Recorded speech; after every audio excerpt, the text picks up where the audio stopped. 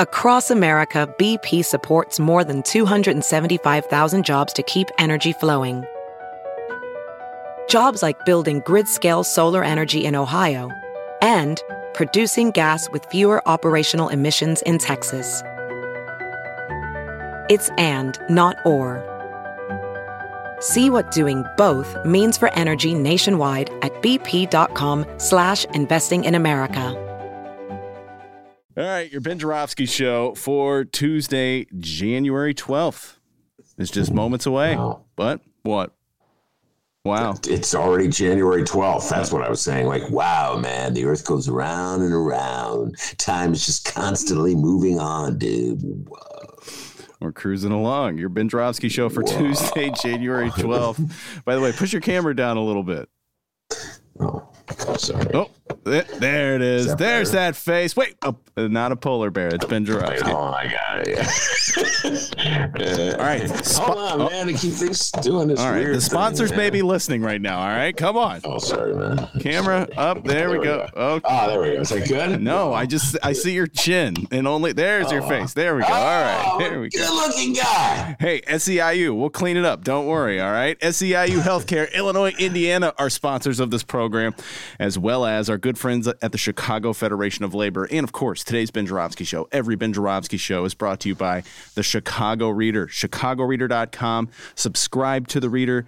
If you got some extra cash, throw it the Reader's way. Reader's been free for so long anyway, you know what I mean? chicagoreader.com and subscribe. Okay, you have a song of the day, Ben. It comes from Frank, and Frank's a big college football fan. And I guess his Alabama team won. I don't know. I don't follow any of this. But they were victorious. Mm-hmm. His song of the day, Celebration by Kool and the Gang. Oh, I love that song. But, I just want to say a couple things before we do this. Okay, your camera again. Push it down a little bit. Okay, now up a little bit. Now up a little bit. Up a little bit. There we go. This camera, it's going to fall again. Oh, God dang, what good looking guy. There he is. Here's the thing, man. I just want to say this about singing a song. I love singing the songs. I'm happy to do it. But, when we drop the podcast, I would like you to edit this out because I'm worried about, what WBEZ would think. If by chance they were to listen, they go, oh, that's not very professional. Our people don't, do Well, that thought's about 3 years late, but whatever. Sure. So just edit it out, right, Dave, for the podcast. Celebrate good times. Come on. Woo-woo. Oh, yeah. Boom. I like the oh, yeah at the end. Hey, it's kind of improvised. Dave, that's how I do it. One more time, the oh, yeah. Celebrate not the go good ahead. Times. All right. Oh, yeah. The Ben Joravsky Show starts now.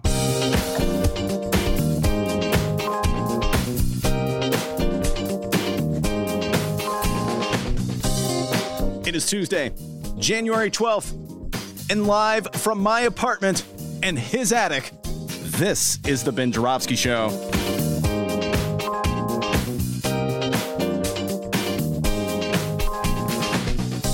Today on the program, it's the return of Mark Sims.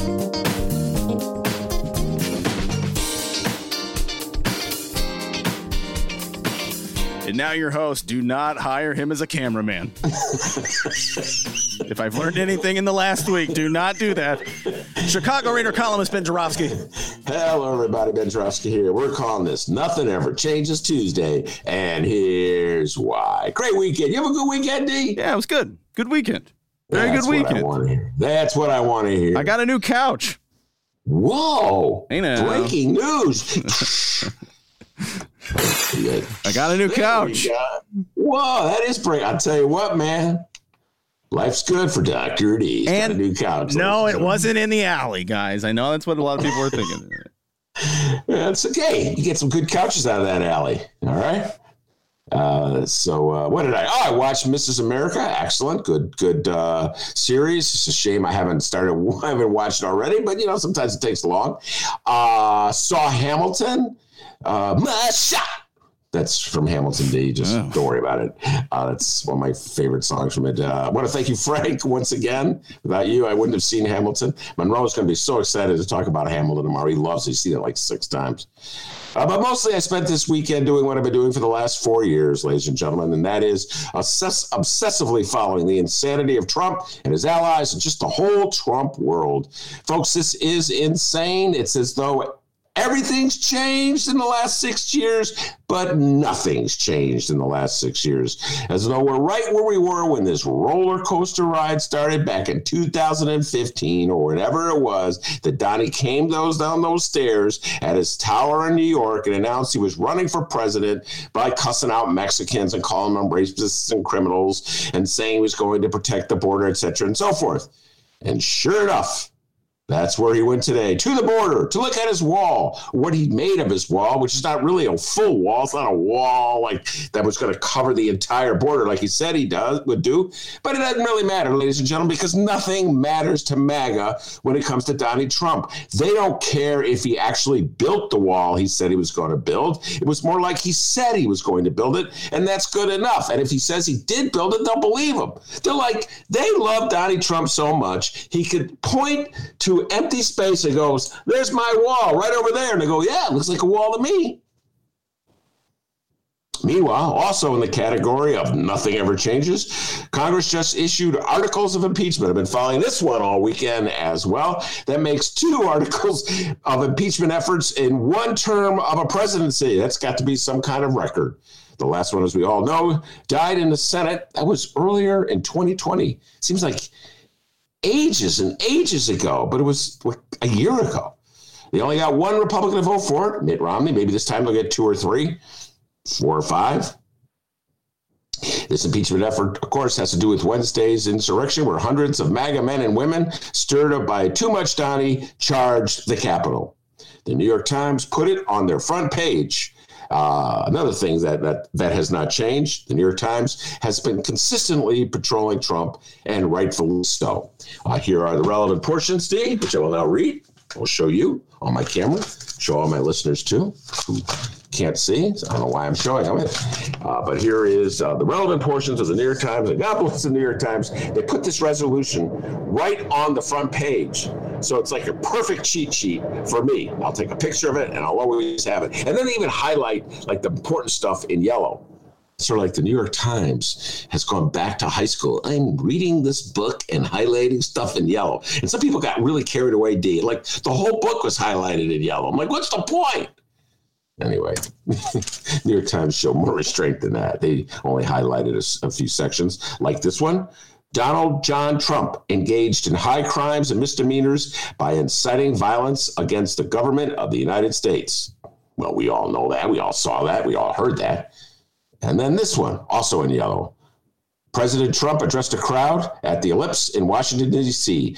There, he reiterated false claims that, quote, we won this election and we won it by a landslide, unquote. Wow. Talk about seeing a wall that doesn't exist. He also willfully made statements that in context encouraged and foreseeably resulted in lawless action at the Capitol, such as, quote, if you don't fight like hell, you're not going to have a country anymore. And finally, at this point, they summarized some of his efforts to subvert and obstruct the certification of the election, including a phone call on January 2nd, 2021, during which, quote, President Trump urged the Secretary of State of Georgia, Brad Raffensperger, to, quote, find enough votes to overturn the Georgia presidential elections and threatened Secretary Raffensperger if he failed to do so. Concluding, wherefore Donald John Trump, by such conduct, has demonstrated that he will remain a threat to national security, democracy, and the Constitution if allowed to remain in office, and has acted in a manner grossly incompatible with self-governance and the rule of law. Donald John Trump thus warrants impeachment and trial, removal from office, and disqualification to hold and enjoy any office of honor, trust, or profit under the United States. Here. Basically, they want to get that point, disqualification, because 35% of the country loves Donald John Trump. By the way, D, it's nice to know I'm not the only person who calls him Donald John Trump. The impeachment papers go Donald John Trump. Anyway, They got the votes in the House to send the matter to the Senate. That's because the Democrats have a majority of the House. And they'll have a vote on it after they pass a resolution calling on Vice President Mike Pence to invoke the 25th Amendment. The VP would declare Donnie, quote, incapable of executing the duties of his office and to immediately exercise power as president. It is my prediction that is not going to happen.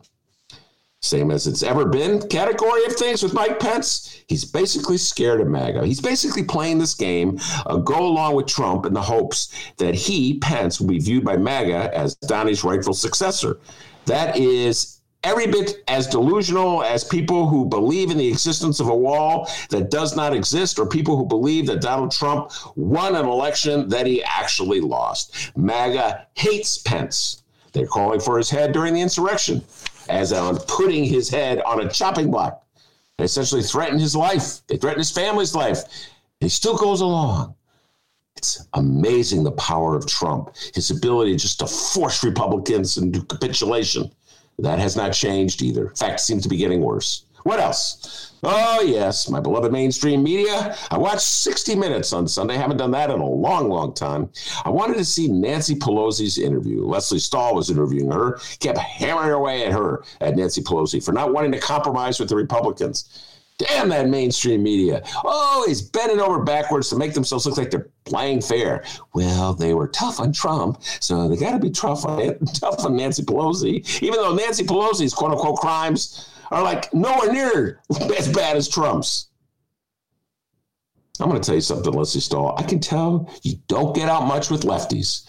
Among lefties, the problem with Nancy Pelosi is that she compromises too much. But according to Leslie Stahl, her problem is she doesn't compromise enough. That's why so many great lefties of this country, like AOC and our very own Samina Mustafa and Babs, are always so irritated and frustrated with her and always giving me grief for supporting her. Yeah, it's great. It's great podcasting content. What up, Babs? Yeah. And then Leslie Stahl goes, why can't you be nicer to AOC? Well, which one is it going to be, Leslie Stahl? Compromise more with the Republicans, which means irritating AOC, or welcoming AOC to leadership, which means less compromise? Either way, Nancy Pelosi loses. 60 Minutes is still playing that can't we all get along fantasy. Like I said, nothing's changed. We got a great show today, everybody. Mark Sims, host of Just a Few Questions, the great podcast, will be here. I'll be asking him just a few questions. I see what you did there. That was good. Hey, like that. That was Turn it good. around. That was good. What can I say? He's all fired up. He was sending me texts all weekend, too. He was fired up by what happened. Usually I always thought that Mark Sim was more of a nihilist, but he was very upset by what went down on Wednesday. So we'll talk about all that and much, much more with the legendary Mark Sims. But before we do that, the young man from Mountain, the man that Mark Sims, Samina Mustafa, Leslie Stahl, and Nancy Pelosi call the doctor. Wow. With the news. How's it going, everybody? Hey, what do you say we find out what's happening in Chicago and or Illinois this afternoon? And yes, Mike Madigan. But first, we begin in the city of Chicago. This is the right thing to do, even though it's a hard thing to do. Okay, how'd that get in there? So Monday, oh, you okay? Everything good there? Yeah, I just like listening. That was Mayor Lori Lightfoot back in the days when the pandemic was real. Sorry, D. Go ahead with your story. So Monday, children returned to Chicago public schools classrooms for the first time in 300 days. You know, since this damn dirty coronavirus flipped all of our worlds upside down. How many students returned? Well, no one knows. Well, one paper thought they knew. They said 6,000. And then later we learned that numbers haven't been released. It's for sure. It's for sure in the thousands. That's all we can tell you, I guess, right now. How do they get to 6,000 if the numbers haven't been released? I don't know. Got really weird this morning with numbers. Yeah, I know. It was weird. I don't know. I think what it is, D, is that too many reporters are in the kitchen on these stories. They got like 20 reporters on every story. You notice that in the Sun-Times and Tribune? So like one guy has the numbers, the other guy doesn't have the numbers. So one guy writes, the numbers are X, and the other guy writes, we didn't get the numbers. And then they put it all in the same story. And I think the only one who reads those stories, the whole story in total is me and you. Yeah. Wait. One guy's in the break room getting Cheetos. Wait, hold on before you release that story. Oh, too late. And then the numbers are all mixed. I think it's for sure in the thousands. All right, we could say that. So how did day one go? Well, if you ask Chicago Public Schools, at least a couple hours ago, they'd say it was a success. According to Chicago Public Schools, more than 70% of teachers and 80% of support staff returned. Some of those who did not come to their school buildings were following safety protocols. Roughly 18% of employees did not clock in and offer a valid reason for not doing so. CPS Chief Janice Jackson said, quote, "The majority of our teachers are doing exactly what they are supposed to." And so far, the CPS plans to move forward. In 3 weeks, the district plans to open buildings to another 70,000 students, and still no word on when high schools are set to return. Now, we have comments from our friends at the Chicago Teachers Union, and leave it to teachers to be on the side of science and common sense. What, do they read books all day or something? The CTU continues to encourage its teachers to not return to the classroom and to rather teach online from home until conditions are safer for their return. But by Monday night, the district had sent letters to teachers warning that if they did not report to classrooms and did not have accommodations, access to their Google Classroom accounts would be blocked and their pay docked starting today, Tuesday. The teachers union has said... Sorry, man. It's so freaking absurd. It's all good. It's so absurd, man. The teachers union has said it believes that would violate the law. Now, like I said, we have comments from the CTU, but before we read these comments from the Chicago Teachers Union, to further highlight the legitimacy of our teachers' concerns, listen to these awful stories. First, let's hear what the rest of the state discussed on Monday. Ben, a new strain of COVID-19 will become prevalent in Illinois. Here's Illinois Department of Health Director, Dr. Ezike. It's probably circulating in such low numbers right now that we have not identified it. The significance of us knowing that it's going to be here, is already here, is that with time, as it did in the UK, it will predominate and be the dominant strain. And that would only take, a few months. Anything else about this new strain, Doctor? So potentially in March, we could have this new variant be the majority of our cases, and that means that we will have more infectious spread. So we got that going on. And our Illinois governor, old play it safe Pritzker, who oddly hasn't said anything about students in a city of 3 million people returning to classrooms. You'd think he'd have some issues with this. Governor J.B. Pritzker announced that some areas of the state are moving into phase 1B of vaccine distribution. If things continue to improve in a region, IDPH will reclassify that region according to Tier 2, Tier 1, and back to Phase 4 as they meet the necessary metrics. Governor, anything we should maintain adherence to? If we maintain adherence to mask wearing and social distancing and make sure to get vaccinated when it's your time, we will experience a robust recovery that I know we all look forward to. So that's the governor of our state, Illinois. Chicago's in Illinois, guys. And also, before we get to the comments from the CTU, this breaking news. Illinois Democratic Rep. Brad Schneider tests positive for COVID-19. The following comes from the Sun-Times and Lynn Sweet on the DC beat. Representative Brad Schneider, Democrat of Illinois, announced Tuesday that he tested positive for COVID-19, possibly exposed last week when the Capitol was attacked and he was in a safe room with Republicans who refused to wear masks. Schneider said in a statement, quote, "Last Wednesday, after narrowly escaping a violent mob incited by the President of the United States to attack the Capitol and its occupants, I was forced to spend several hours in a secure but confined location with dozens of other members of Congress. Several Republican lawmakers in the room refused to wear a mask, as demonstrated in video from Punchbowl News, even when politely asked by their colleagues. Today, I am now in strict isolation, worried that I have risked my wife's health and angry at the selfishness and arrogance of the anti-maskers who put their own contempt and disregard for decency ahead of the health and safety of their colleagues and our staff." Schneider said he has displayed no symptoms. Before his diagnosis, Schneider was so cautious that to avoid crowds, he has been driving to Washington from his suburban Deerfield home. Ben Joravsky, your thoughts. Wow. There's so much to unpack.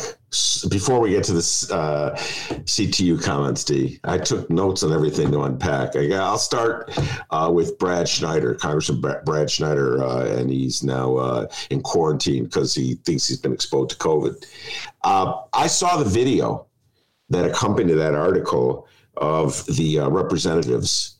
They were in hiding. So MAGA, Donald Trump incited MAGA. MAGA rushes to the Capitol.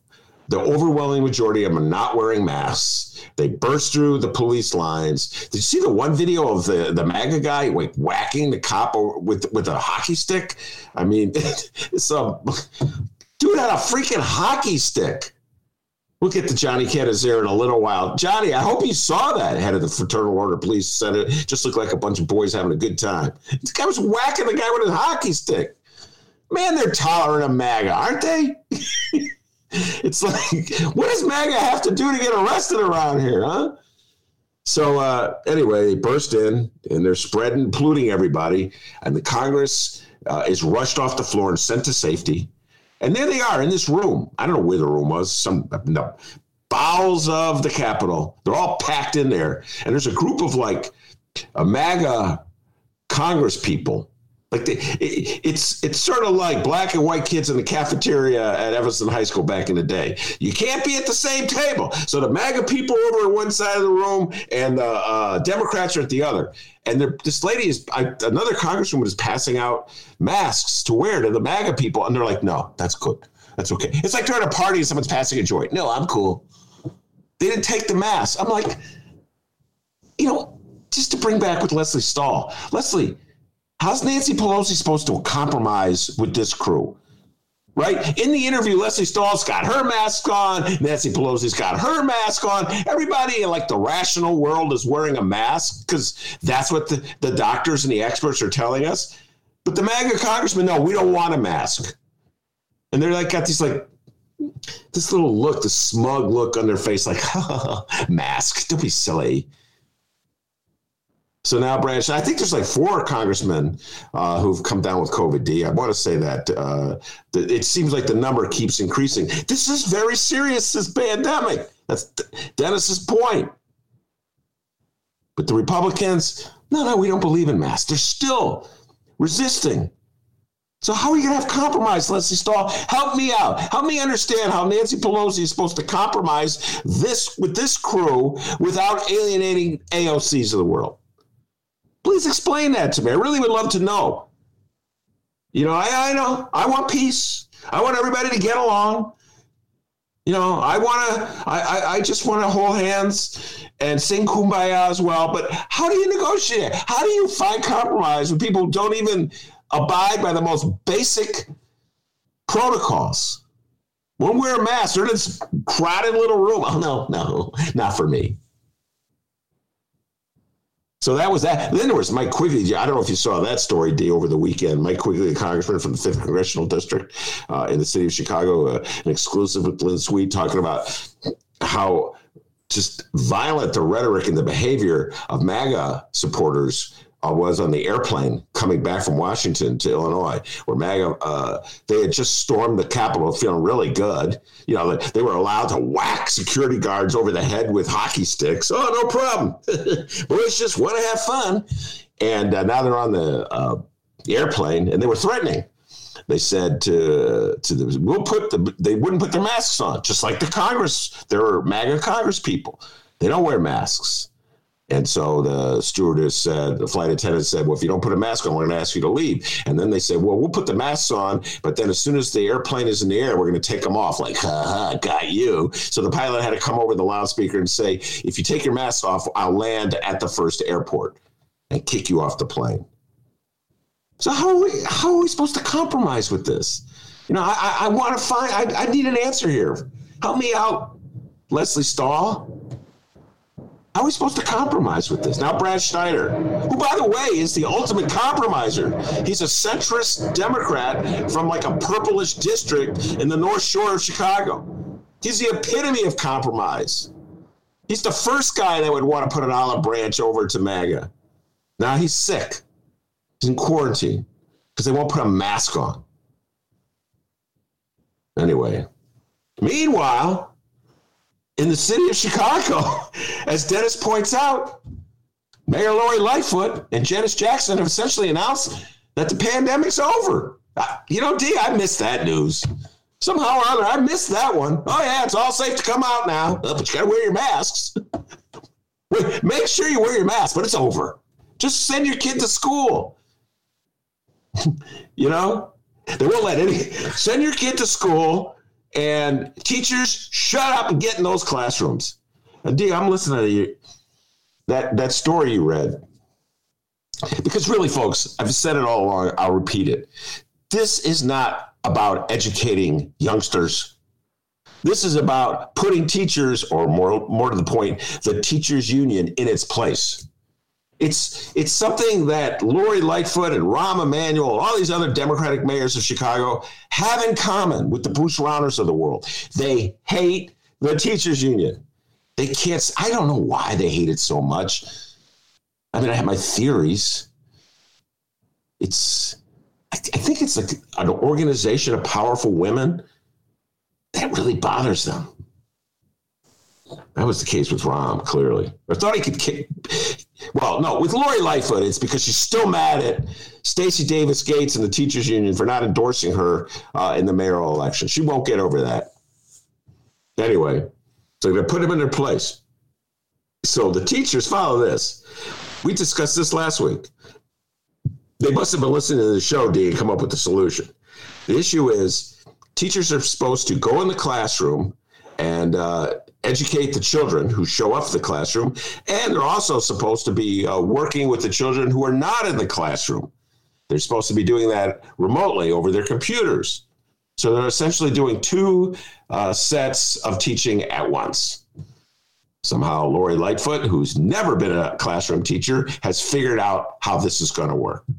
And Janice Jackson, who has learned how to survive by essentially agreeing to whatever the boss says, is going along with it. So now there's teachers who say, well, we won't come to the classroom, but we'll continue to work with our children remotely. So what are you going to do?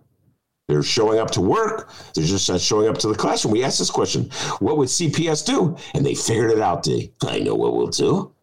We'll block them from getting access to their computers. That'll teach them for wanting to teach their kids. That'll show them. And they're like, what? They're going to bring in some substitute teachers who will have the access to the computers? So folks, just in case you actually there's still some of you out there who don't think this is about sending a message to the Chicago Teachers Union, they're going to block access of union members from teaching remotely, but they'll allow substitute teachers to teach remotely. I even heard they reached out to Dennis. Dennis, you're not doing anything from about 11 to 12. Could you do a little remote learning? Well, it's funny. I meant to talk to you about that tomorrow. I'm going to be a little late. I got a little side gig going on here. Yeah. What a joke. God forbid they actually meet with Jesse Sharkey or SDG to talk to them about it. You can go, No, we can't allow them to think that they're our equals. They're beneath us. There's a chain of command. They show up. They negotiate with our bureaucrats. We lock them in a room, virtually, I presume, and let them haggle for like 4 hours. And then we'll just do what we want. And then we say, we've had many meetings. Remember that one day? We've had many meetings. What a weird city. Like, we're in a pandemic, ladies and gentlemen. We've got like these huge old buildings with bad ventilation, and nobody has figured out how to make them free, really secure and safe. It's more like, just trust us. And then they get these doctors to say any old thing. Well, our statistics show that the pandemic's getting better. Oh, okay, I'll read that in this story, and I'll turn the page and read, people, there's a new strain. We don't even know if the vaccine's going to protect us against this new strain. Help! But meanwhile, send your kids to the school, huh? Shut up, teachers. Go back in the classroom. Weird city, D, and you're right. You're right about Pritzker. You're right about him. He's like, I don't need to get in an argument with Lori Lightfoot. Not today. I'll just pretend as though the city of Chicago doesn't exist. Do whatever you want. Mixed messages all over the place. Meanwhile, I'm just an old dude hiding out in my attic, man, hoping I can get through this pandemic without catching the virus. Just hoping. Now, earlier you said the CTU, a group of powerful women. Very true, but you did leave out the president, Mr. Jesse Sharkey. Right now... What's that, Jesse? Couldn't hear you. Anyway. Come on, Jesse. You know we love you, man. Wait, you didn't put the truck. Well, that was just absurd. Yeah. So now let's read the following comments from our friends at the Chicago Teachers Union, minus President Jesse Sharkey and Vice President Stacey Davis Gates. And by the way, love them or hate them, they have a good point. And shout out to the Sun-Times and Jermaine Nolan for his hard work on this. First up, it's Linda Perales, a special education cluster teacher at Corkery Elementary School. She continued to teach remotely last week rather than return to her classroom. Perales said she was informed Monday that her access to her Google Classroom account was being suspended. That'll teach you for wanting to teach. Here's the quote from Perales, quote, "I know returning to school is unsafe because we know that our cluster students cannot wear their masks all day. We have been told that we need to build their tolerance to wearing the mask, which implies that they cannot wear the mask. And this is an airborne virus, and not wearing masks puts everyone at risk." Yeah, that makes sense. But don't listen to her because she's just a teacher. Next up. By the way, again, go ahead. They want to deny her the ability to teach because she won't go in the classroom. I know how we'll punish you. We won't let you teach. That way we don't have to pay you. In fact, we're going to save money on all this because we're going to bring in a substitute who makes a fraction of what you make, more money left over for that TIF deal on the north side. Yay! Next up, it's Quentin Washington. He's a music teacher at Sedlowski Elementary School. Washington said, quote, "It is amazing to me that CPS is requiring those of us who are working remotely to come into the building, but substitute teacher coverage is being done remotely." Couldn't have said it better, Mr. Washington. By the way, did you play any instruments in school? One time they tried to teach me how to play the flute. Not even the flute, but like the fake flute. You know what I mean? I forget what it was. Maybe it's sort of like a recorder. And the recorder, yeah. Yeah. And they would listen to me for like 5 minutes ago. You know, Benny, maybe there's something else you could do with your time. Just go sit in the corner. Okay. Anyway, by the way, Sadlowski Elementary School is on the far southeast side. It's named for the great Ed Sadlowski, father of Alderwoman Sue Sadlowski Garza. And just find it cruelly ironic that a school named for a great labor leader is the site of some really crummy labor practices, as in, shut up, get in that freaking classroom, do what we tell you, and if you don't do what we tell you, we won't let you teach. We won't let you teach virtually. What we'll do is to get some guy at $20 an hour to do what you do. Actually, maybe less than $20 an hour. All right? That'll teach you. Teacher, shut up. Sadlowski, Ed Sadlowski, great leader of Steelworkers Union. And in his name, they're doing some stuff, man. Pretty crummy way to treat teachers. John T. McCutcheon Elementary School social studies teacher Ginny DeLessio Parson spoke about the conditions of her school set to reopen. DeLessio Parson said, quote, 2 of the classrooms set to receive students had not passed the ventilation assessment by CPS's standards. Teachers found rooms that had not been fully cleaned since March. Oh, God. And there was no all-staff meeting or clear instruction on how to receive the students. She then went on to say that a staff member tested positive for COVID-19 on Friday, and others who might have come into contact with that coworker were not notified until Sunday. D'Alessio Parsons said, quote, "We didn't receive notification about the initial case from CPS until Sunday evening. And at that point, we had other staff members exhibit symptoms. And Monday, we had staff members come into the building who later left because they also began to exhibit symptoms. Yeah.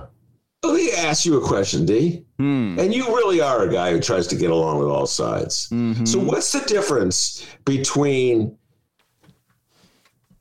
Lori Lightfoot supporters of the Chicago Public School who don't spread word that there's a person who's spreading COVID, and a MAGA congressperson refuses to wear a mask regardless of whether other people get COVID? What's really the difference? I know we're all supposed to look down with contempt at MAGA Congress people, and I do, but how are they any substantially different than the bureaucrats at Chicago Public Schools who are just doing whatever this boss says, just like they did whatever the previous boss said, because whatever the boss says must be right, because that person's the boss? How is that any different?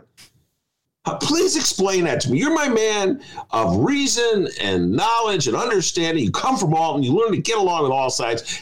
What's the difference between the bureaucrat at CPS who say, shut up and get in that classroom, and the MAGA congressmen who say, mask? Who needs to wear a mask?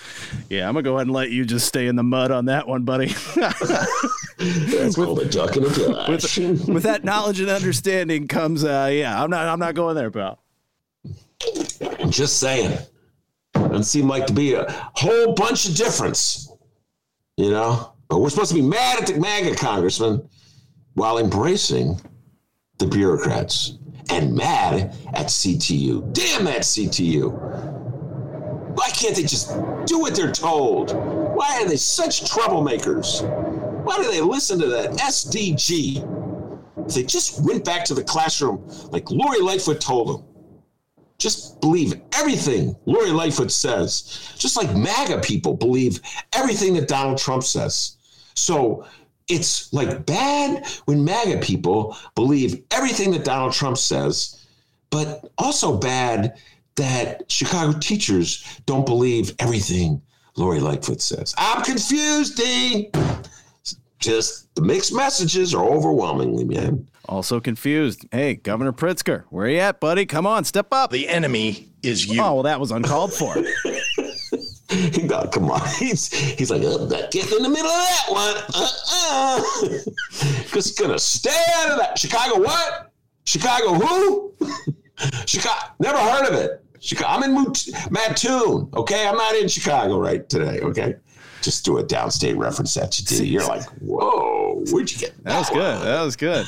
CTU, what is that? The trains or something? I don't want to deal with that. Come on now, teach. I mean, you know, Chicago. Never. Is that the name of a basketball team, like the Chicago Bulls? Heard of them? Now we do have some teachers union and Pritzker news right now. So let's read that. The following comes from the Chicago Sun-Times. Rachel Hinton and Nadir Issa.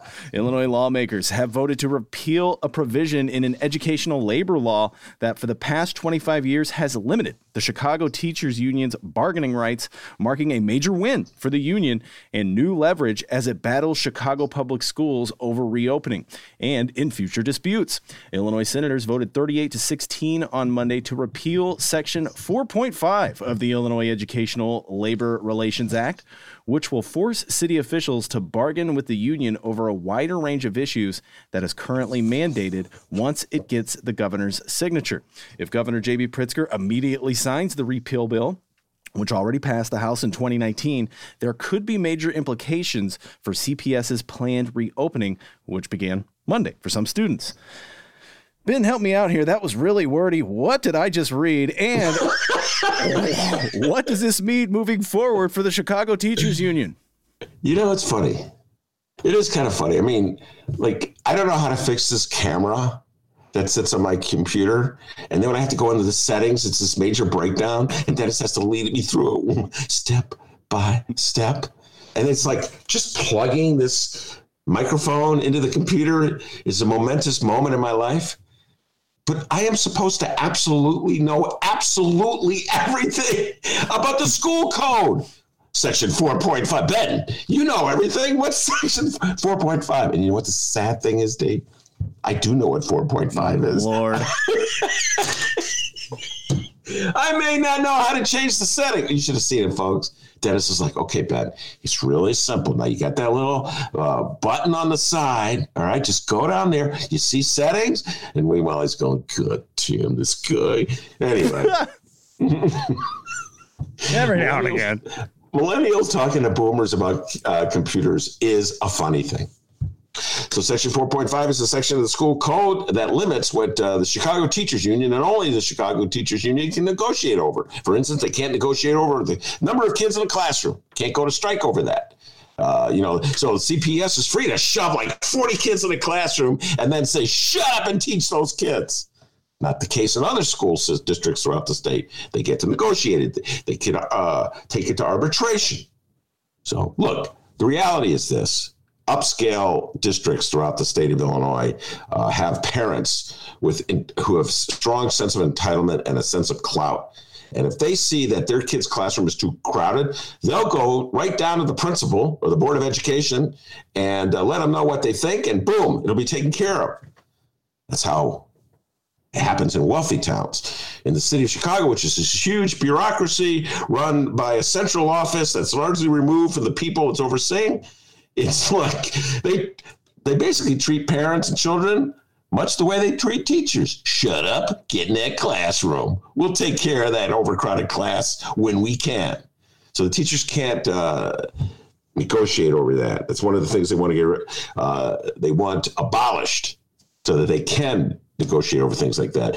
And so the whole issue of forcing teachers to teach in the middle of a pandemic is not something that teachers are allowed to negotiate over as well. So by passing this law that eradicates 4.5 and the limits that it puts on what teachers can negotiate over, it's suddenly raising the possibilities that teachers do have the right to negotiate over something like whether they can be forced to go into a classroom that might be dangerous to them. And so suddenly, Mayor Lori Lightfoot will have to treat the teachers with a modicum of respect. She may have to do what I suggested she do months ago, which is call Jesse Sharkey or call Stacey Davis Gates and have a conversation one-on-one and just like, let's talk it through, as opposed to ordering them what to do, because that's how we do it in Chicago. You work for us. I'm the boss. And being the boss in Chicago means bossing around teachers. So, D, that's the issue. So now Lori Lightfoot, who supported the eradication of 4.5 when she was running for office, of course, as we've now come to learn, candidate Lori Lightfoot is a lot different than Mayor Lori Lightfoot, something that many people warned me about many times during the campaign. And what the world are you doing voting for Lori Lightfoot? And come on, she came to the hideout. She told me and Mick Dumke absolutely everything we wanted to hear. She said she was against TIFs. She brought a hacky sack, man. She was playing with people, man. She was cool. Hacky sack. She was playing hacky sack with Will Gazzardi in the parking lot. Anyway, so that's the issue there. Now Lori Lightfoot's like, yeah, I wanted it, but can we amend this so I don't have to negotiate with them over forcing them back into the classroom? Can we just force them back into the classroom? Yeah, just shove them in the class. By the way, I don't see, are teachers going to be at the front of the line to get the shot? That's something else. I don't know if they're considered like essential employees. Front of the line, essential employees. I know one thing. Podcasters are way down on that list, T, so you'll be sticking in that apartment for quite a while, young man. Oh, excellent. Oh, and since our state is actually two states, one very much liberal and one very much conservative, constantly bickering with one another, here's what one of our downstate elected leaders said about the CTU news, and it's the furthest from congratulations as you can get. Here's Illinois Republican State Senator out of Mattoon, Illinois, near Decatur, Dale Ryder. I've seen the prolific nature with regards to tendencies of the Chicago Teachers Union to strike before the 1995 law came in place, because I'll bet there's not another school district in the state that chose to go on strike more often than the Chicago Teachers Union. Sizes. Dale, get some water. Well, look, I said this before, I'll say it again. There's common ground in the state of Illinois between MAGA and moderate Democrats. A lot of common ground when it comes to the Chicago Teachers Union. They hate the Chicago Teachers Union. Rauner, Bruce Rauner, remember him, ladies and gentlemen, former governor?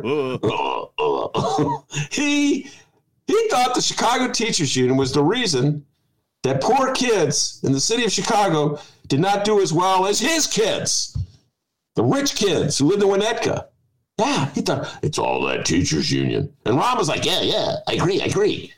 There's that phase where all these Democrats were drinking that Kool-Aid and they were thinking, this is like 2008, 2009. And they were thinking, if we're as tough on the teachers union as Republicans are, that we could say we're a roll up our sleeves kind of problem solvers. You know, we're not ideologues. We're practical, pragmatic. We get along with Republicans. We're always working for common good. So they settled on which is the least likely union to fight back, the most vulnerable union, the most vulnerable group of laborers that we could turn the public against. The teachers. Yes, because we could say we're doing it for the kids. That was like a little light that went off in Little Rom's little head. And all the other centrist Democrats have been echoing it ever since. Lori Lightfoot's still drinking from that Kool-Aid. It's about the kids. It's always about the kids when they're sticking it to the Chicago Teachers Union. But it's funny, when the Chicago Teachers Union is sticking up for the kids, shut up, get in that classroom. Nobody asks what you think. So yeah, Republicans agree with Lori Lightfoot when it comes to the teachers union. Just like they agree with Rahm Emanuel when it came to the Chicago Teachers Union. And just like they agree with Mayor Daley at the end of his term when he lost his mind, when he didn't get the Olympics. But I don't know, man.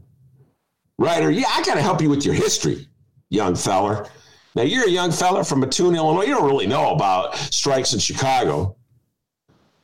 But all those strikes in Chicago that occurred like in the 70s and 80s, it's because the system was always claiming it was broke. In fact, Ryder, one time the system was so broke it couldn't pay its teachers and they went on strike. Now, what do you want? You want them to work for nothing?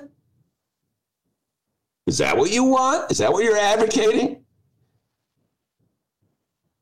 It wasn't 4.5 little section in the code that brought relative peace for Chicago. I'll tell you what brought relative peace for Chicago.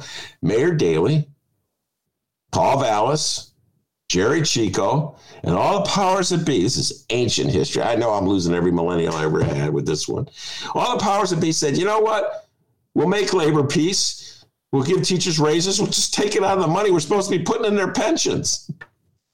And teachers union back then, they were like a go-along bunch. Oh, sounds good to us. Okay.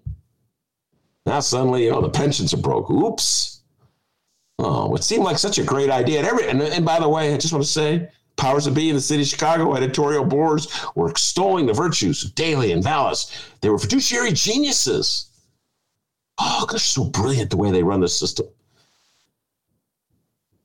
Yeah, D, nothing's changed, man. That was the theme of today's story, talking about Donald Trump. It's like nothing has changed. Republicans, but the only thing Republicans and centrist Democrats can agree on is they hate the Chicago Teachers Union.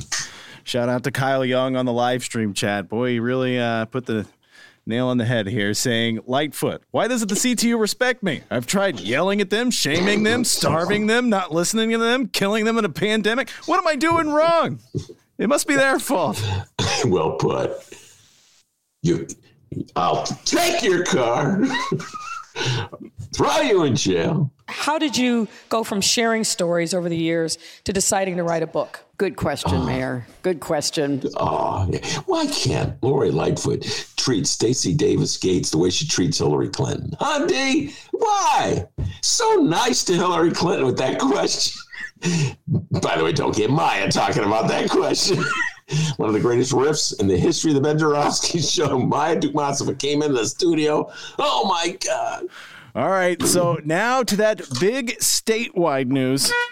Yes, even in the year 2021, there's still a giant bus waiting outside in the parking lot. A bus full of Democratic elected leaders. A fictional bus ready to fictionally roll over their uber longtime Illinois House Speaker Michael Joseph Madigan and elect a new leader.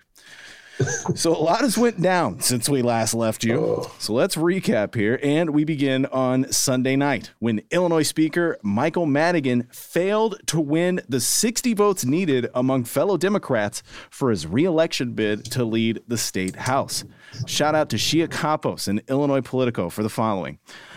In a Sunday closed-door Democratic caucus meeting, Madigan secured 51 votes, an effort to sort out leadership ahead of the formal floor vote this Wednesday. It was a voice vote. Representative Ann Williams got 18 votes, and Representative Stephanie Kifowit 3. Representative Kathleen Willis, well, she dropped out before balloting began. 2 incoming House Democrats, Denise Wang Stoneback and Suzanne Ness, also voted against Madigan. Representative Casey Kelly Cassidy voted present, telling the Sun-Times she did so to, quote, show respect to these women who made this bold choice at this time. We'll pause it right there. Ben, your thoughts on Cassidy's vote of present? I have no idea. I haven't talked to Casey in a while. I don't know why she voted present as opposed to voting for Ann Williams. Ann Williams is my state rep. And her district, I think, don't quote me on this, D, borders Kelly Cassidy. If they don't border one another, they're very close. They're both North Side liberals. Well, Casey may be a little more to the left than Ann Williams. But the point is they've been allies for a long time. So I do not know the answer to that question, D. I know you think I know everything, but I do not know the answer to that question. Damn it. Yeah. But I know you're going to continue with this story, but we all knew this was coming, that Madigan did not have the 60 he needed. There were, 19 that said they were not going to vote for him, and they were determined to stick to it. Some of them, their political future hinges on this vote because they live in districts that are swing districts, could go either way. And others on the north side of Chicago, Madigan's not popular on the north side of Chicago, to put it mildly. And so there's going to be opposition there.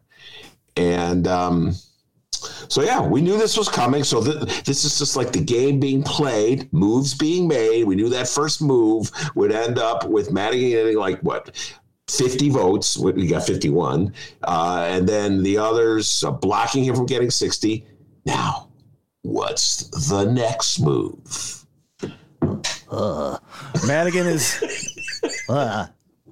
Madigan is now down 9 votes. Though the Black and Latino caucus has backed Madigan, the 19 Democrats who weeks ago went public opposing him reiterated Sunday they're not backing down. In a statement, they said they won't support Madigan at any stage of the voting process. Representative Ann Williams issued a statement after Sunday's ballot saying, quote, today's vote makes clear the House Democratic Caucus is ready for a change in leadership. She also hailed this journey to elect Illinois' first woman speaker. So, it's official. The bus has a driver. Democratic Representative Ann Williams. Okay, easy on the horn, Ann. Now, on to Monday, and the following comes from the Chicago Sun-Times and Rachel Hinton. Monday morning, Madigan announced he was suspending his campaign. Wait, Mike Madigan has voluntarily gotten under the bus? Okay, Ann, here we go. The time has come. Start the bus. Start it. You got to pump the gas. Pump it. There we go. But wait. Oh, wait, hold on. There's more. Yeah. Okay, so he's not technically going under the bus. No, not technically at all. Yeah. All right. The powerful Good, by the way, very well done. Go ahead. The powerful Southwest Side Democrat took pains, we're talking about Madigan here, to assure members of his caucus that he was not dropping out of the race. All right, Ann, just go ahead and cut the engine. All right, we're good. You just got to pump the gas. You got to pump it. Madigan said, quote, "This is not a withdrawal." He said this in a terse statement issued Monday morning. He said, quote, "I have suspended my campaign for Speaker. As I have said many times in the past, I have always put the best interest of the House Democratic Caucus and our members first. The House Democratic Caucus can work to find someone other than me to get 60 votes for Speaker." Late Monday, the Chicago Sun-Times learned that the Black Caucus had chosen state rep and former guest on the Ben Joravsky Show, just saying, Representative Emmanuel Chris Welch out of Hillside as its candidate for Speaker. A source within the caucus said Welch would have Madigan's backing, but Madigan's spokesman denied that. And now comes the 2021 return of Madigan spokesman Steve Brown. Steve, what's going on, man? When reached for comment, Steve Brown said that the veteran speaker isn't, quote, taking any position on any of the candidates who've either been announced or whose names have been mentioned in the media. And Governor Pritzker showed no signs of trying to intervene or broker a deal for a compromised candidate, saying about the news during his daily COVID-19 update, quote, "Choosing the speaker is the sole responsibility of those members." So I think we're all caught up. Wow, Ben, man, your thoughts? But that's even more confusing than 4.5, section 4.5 of the school code. Well, first of all, ladies and gentlemen, let me just say this. As you know, I advocated Chris Welch to be the speaker weeks ago. I said, look, here's what we should do. You ever notice, Dee, how the one thing that almost all these politicians have in common, including the leaders of the Chicago Teachers Union, is they never, ever, ever follow my advice? You ever notice that? Yeah. I don't blame them. I'm just saying. What does Stacey Davis Gates have in common with Lori Lightfoot? Well, if Ben says to do something, don't do it. So, I mean, it was so obvious. It was so obvious. Michael Joseph Madigan had to step down.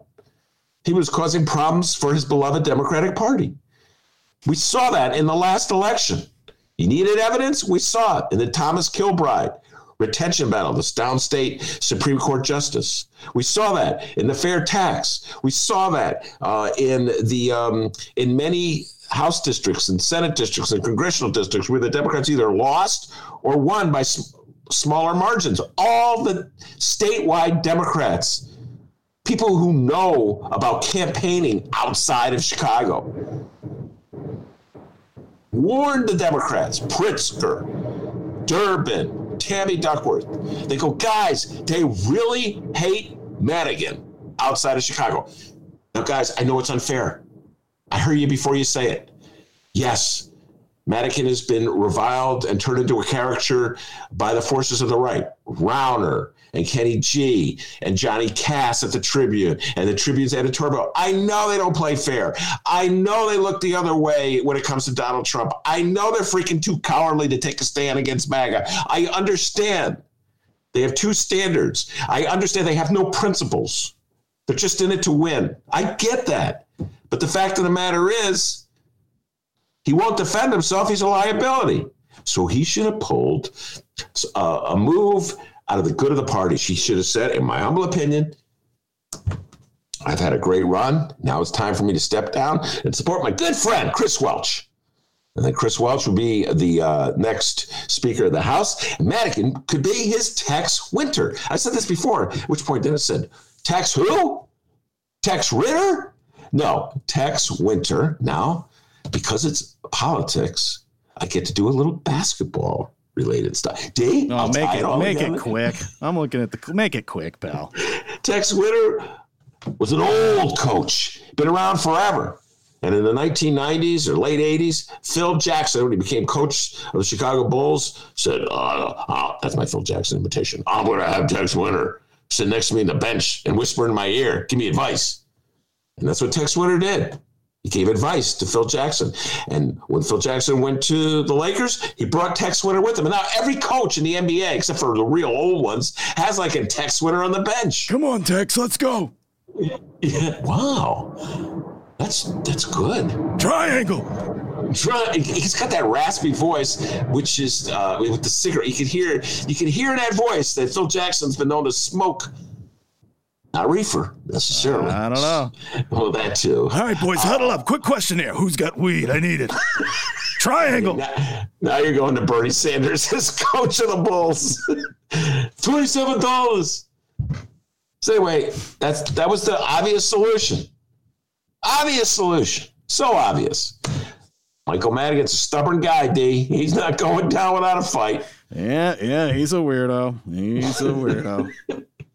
Greasy weirdo. Here we are. All right, everybody. Oh, yes. Kyle Young, 2 for 2 today, buddy. He says, here's Ben today. It's so obvious. Madigan needed to step down. Here's Ben a couple of weeks ago. I don't know about Madigan. So I guess we should ask the bus. Because I can never tell. So let's just get an update now. Ben, are you on or off this bus? Oh, man. All right. I'm on the bus. Okay, cool. I'm on the bus.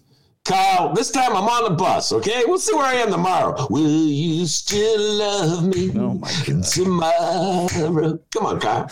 I'm on the bus. Chris Welch, drive that bus. Come on. Come on, Chris Welch. Oh, no. Well, Ann Williams is in the seat now, so you're going to have to wait there. Ann, easy on the horn.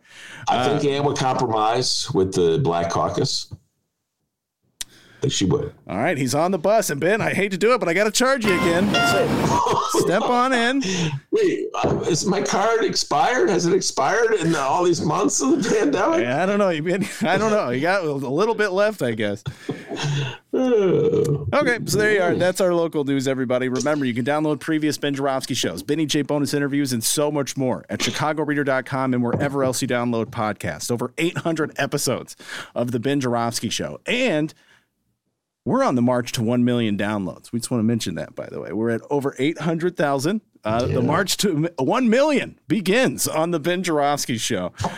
So, hey, go download some shows, all right? Even if you're on the live stream chat, just go download them, all right? We won't say anything. 1 million. Here we come, baby. And when we hit 1 million, Dennis is going to get $1 million bonus. So that's okay. Our new sponsor, JB Pritzker. Yeah, and speaking of the live stream chat, if you download all the time, check out the live stream chat. Tuesdays through Fridays, 1 until 3 p.m. Central Time at the Chicago What's So Funny. It's just the notion of you getting $1 million bonus. Oh, here's your bonus, D. $1 million. Oh, great.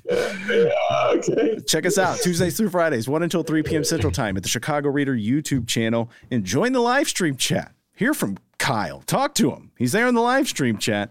Go check it out. Also, follow us on social media at Benny J Show, BENNY, the letter J Show. Send us an email, bennyjshow@gmail.com. And, of course, you can call the Ben Joravsky Show, 708-658-4788. That number again, 708-658-4788.